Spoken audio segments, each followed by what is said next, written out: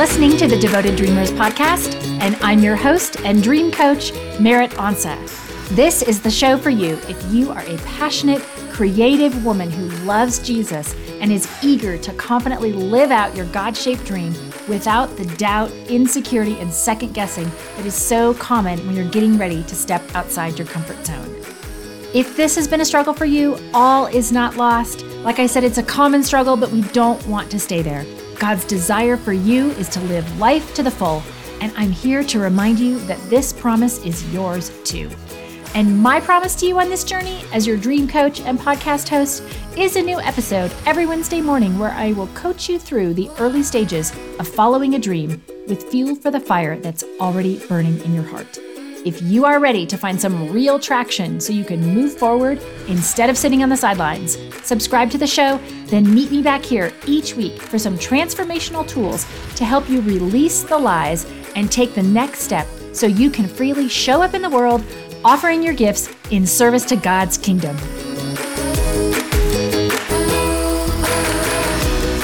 Hey friends, welcome to the Devoted Dreamers podcast and this solo series about digging into why so many women give up on their dreams and what you can do to avoid being one of them.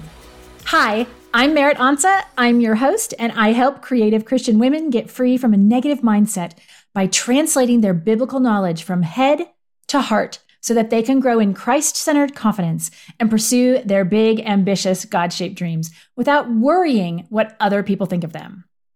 Last week, I talked in episode 224 about how women struggle more than men, the statistics say. Women struggle to feel confident in their competence, and how a lot of that is our desire to do things perfectly, and often our choice to not do them at all if we are unable or we think that we can't do them perfectly. I mean, maybe it's one of the reasons women give up on their dreams, or we engage in procrastinating. I didn't coin that term, but procrastinating. I have got to learn 10 more things before I can take a step. We learn to the nth degree. Maybe we do that because we believe that maybe, just maybe, if we knew a little bit more, we wouldn't feel so anxious about stepping into new things. I don't know who needs to hear this right now, but newsflash, almost 100% of the time, you are going to feel anxious about stepping into something new. In fact, as I thought about this today, I struggled to come up with an example of something, quote, new that you could pursue that you wouldn't feel a tiny bit or a lot of trepidation about. So I tried for a short list of kind of pretty safe things that you might actually say that you desire for your life, things you might want to do for fun. So let's flesh this out a little bit and see if we can come to just this understanding of like pretty much everything we do. If it's new, you're going to feel a little bit anxious about it.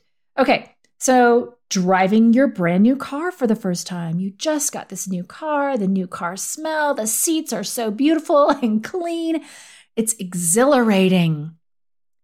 But yeah, how do you turn this thing on, that button thing? And where's the blinker switch? And once you're driving, the brakes feel different than your previous car.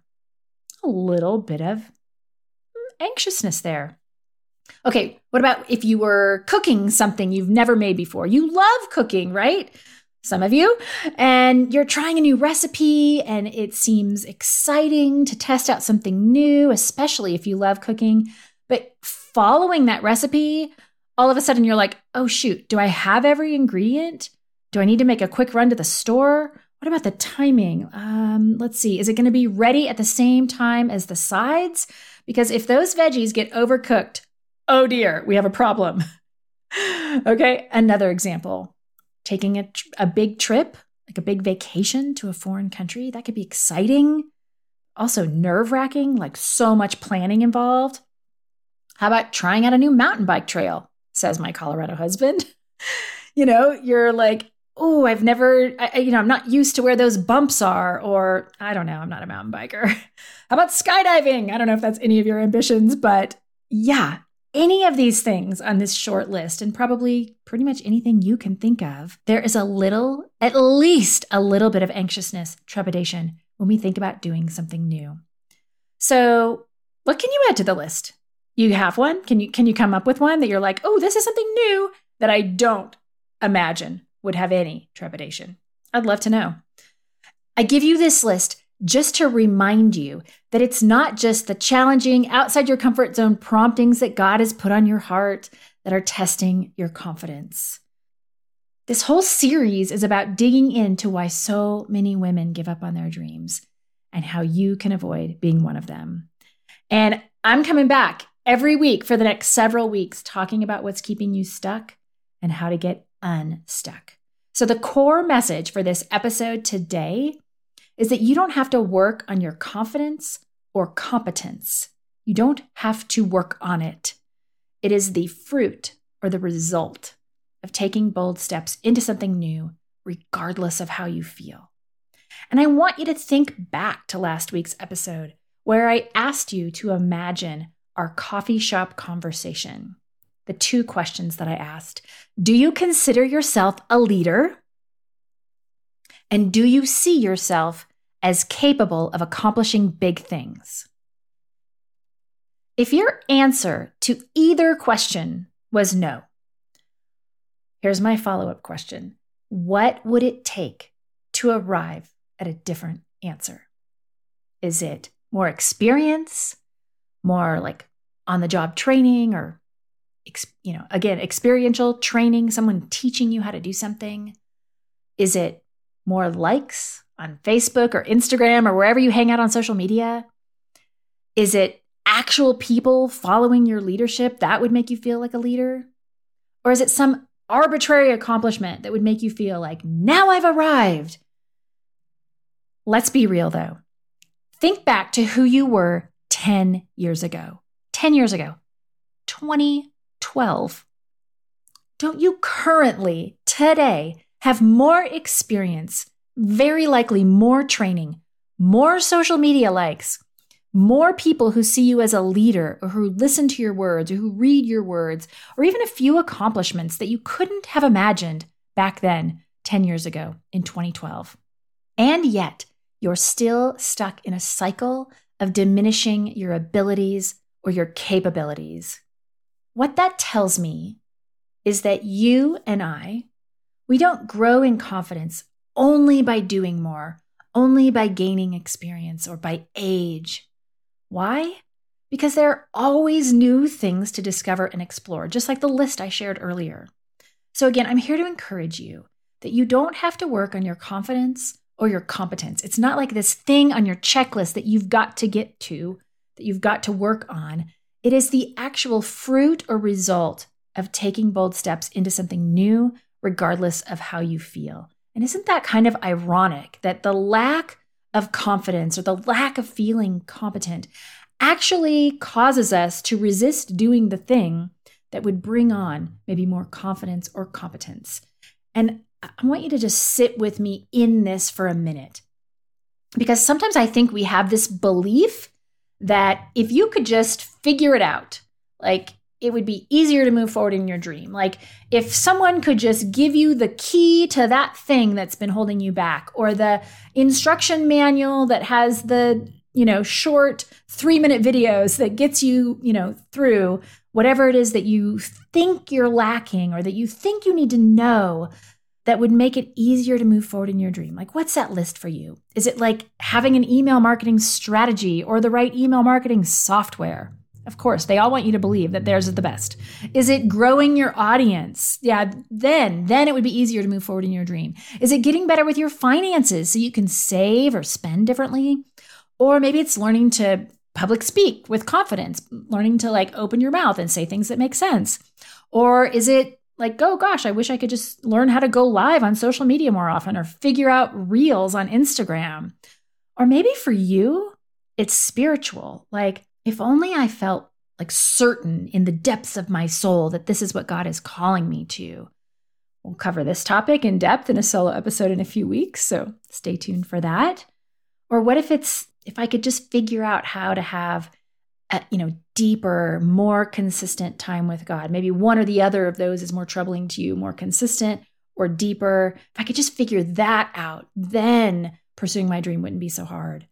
or if I could just hear God at all.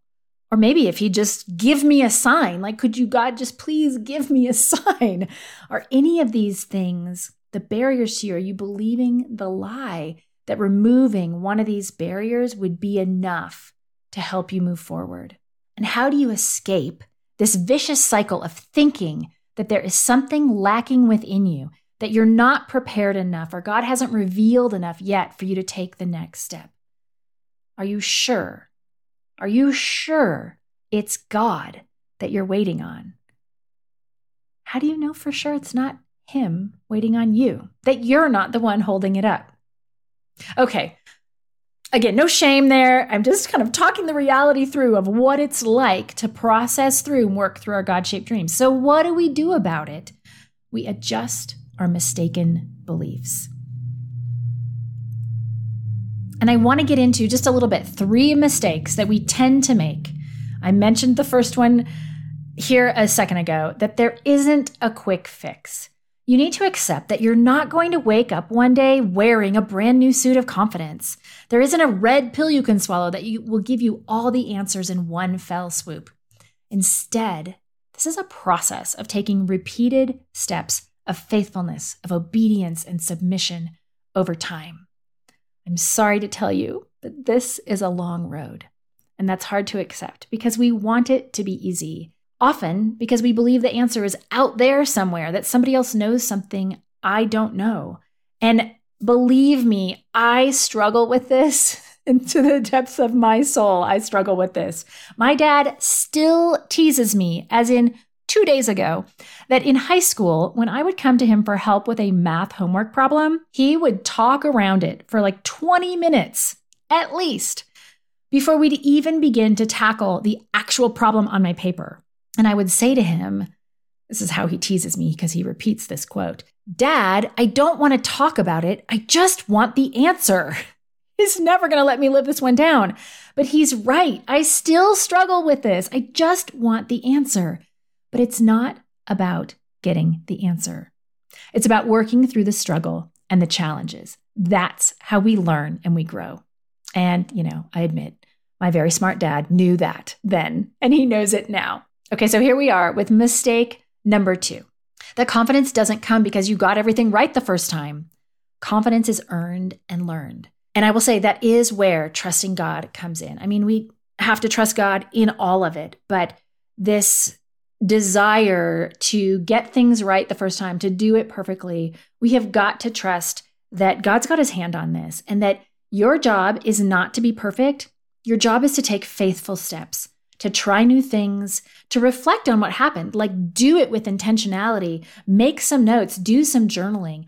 I am a huge believer in reflection, and yet I don't do it often enough to give myself a timeline to pursue something. I'm going to do XYZ, whatever it is, like post on Instagram in a certain way for a month's period of time and then reflect on how did it go? What didn't go well? What could I do differently? What did go well? What can I learn from this? And then you readjust for next time. And in all of it, always trusting God for the outcome, because he sees an outcome that we would never see, right? He sees the words that you've written in a social media post that touch somebody's heart, but they don't comment or like it or whatever. You're never going to see that. We have to trust him for the outcome of whatever it is we're doing, rather than giving up when it doesn't, on the outside, by appearances, go the way that you hoped or expected. And then that whole list, we rinse and repeat. And I'll say them again. Take faithful steps, try new things, reflect on what happened, readjust for next time, and always trust God for the outcome. Mistake number 3 I see people making is thinking that your confidence comes from you. Your confidence is meant to be secured in God and your relationship with him and your identity in him, not in yourself or even your ability to hear from him. So how do we grow our confidence in God, in his character, in his trustworthiness? It's a practice of shifting what you believe about who God is, about his character. Is he a good God? Is he always a good God? Is he always there? Can he hear you? Yes. Does he hear you? Yes. It's about shifting what you believe about the security of your worth and identity in Christ, that is secure, that it is not vulnerable to your behavior, your performance, your perfection. It is secure, completely secured. And then also doing the work to liberate your mind from the darkness that our enemy wants to use to keep you captive. And that liberation comes from knowing that that's what's happening and then using weapons of God's word, his spirit, his truth, his people to fight back. And then finally letting your light shine brightly in response to the privilege it is to be included in the redemptive kingdom work God is doing on earth here right now. And we can be secure in these beliefs because we have the power of the Holy Spirit living in us. And what a gift that is. And I have an assignment for you. Once you finish this episode, and before you move on to the next thing today, whatever you have on your agenda next, I urge you to read Acts 2, 1 through 4. Maybe even read it in a few different Bible translations. Bible Gateway is a great tool for doing that. But read about the powerful wind with which the Holy Spirit entered the room and then rested upon the disciples on that day when the first humans received the Spirit of God within them. Imagine that. It is awesome. Go read it. Don't miss that today. And then go read Romans 8. And I'm going to share a little bit of it here for you. This is from the NIV, specifically Romans 8:11 is what I'm going to read first. And it says, "And if the Spirit of him who raised Jesus from the dead is living in you, he who raised Christ from the dead will also give life to your mortal bodies through his Spirit who lives in you." That power of the Holy Spirit will give life to your mortal body through his Spirit who lives in you. And then here's verses 14 through 17. "For those who are led by the Spirit of God are children of God. The Spirit you received does not make you slaves so that you live in fear again. Rather, the Spirit you received brought about your adoption to sonship. And by him we cry, Abba, Father. The Spirit himself testifies with our spirit that we are God's children. Now, if we are children, then we are heirs, heirs of God and co-heirs with Christ, if indeed we share in his sufferings in order that we may also share in his glory." And it is right after these verses in Romans 8 that Paul talks about how our present sufferings are not worth comparing with the glory that will be revealed in us. Your present sufferings, your struggle with a lack of confidence, your concerns that you aren't competent enough, that you don't have what it takes, or that the answer is out there somewhere, but it's just evading you. None of those struggles compare to the glory that will be revealed in us for eternity. Sit with that.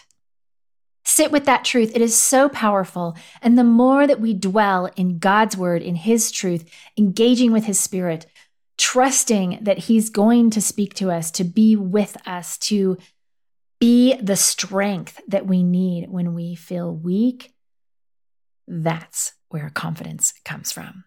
If you're loving this and you want to go deeper into addressing your confidence concerns, looking specifically at the barriers relevant to you and your story, it might be time to think about hiring a coach. Let's get on a call and talk it over and see if Dream Coaching is right for you right now. You can do that at meritansa.com/book-a-call. And even if at the end of that 30-minute call, we decide it's not the right time for you, you're still going to walk away having invested 30 minutes with a sister in Christ toward figuring out your next step in the dream God's put before you. Honestly, what do you have to lose? That link again, in case you missed it, is meritansa.com/book-a-call. I would love to spend 30 minutes on the phone with you, hearing about your dream and what God might have for you next. Thank you so much for listening to this solo episode today. Don't let the conversation end here. Please connect with me and a supportive group of women dreamers over in the Devoted Dreamers Facebook group, where we are building an encouraging community of like-minded women because we were never meant to do this alone. You can find the group at bit.ly/dreamergroup. I'll see you next week.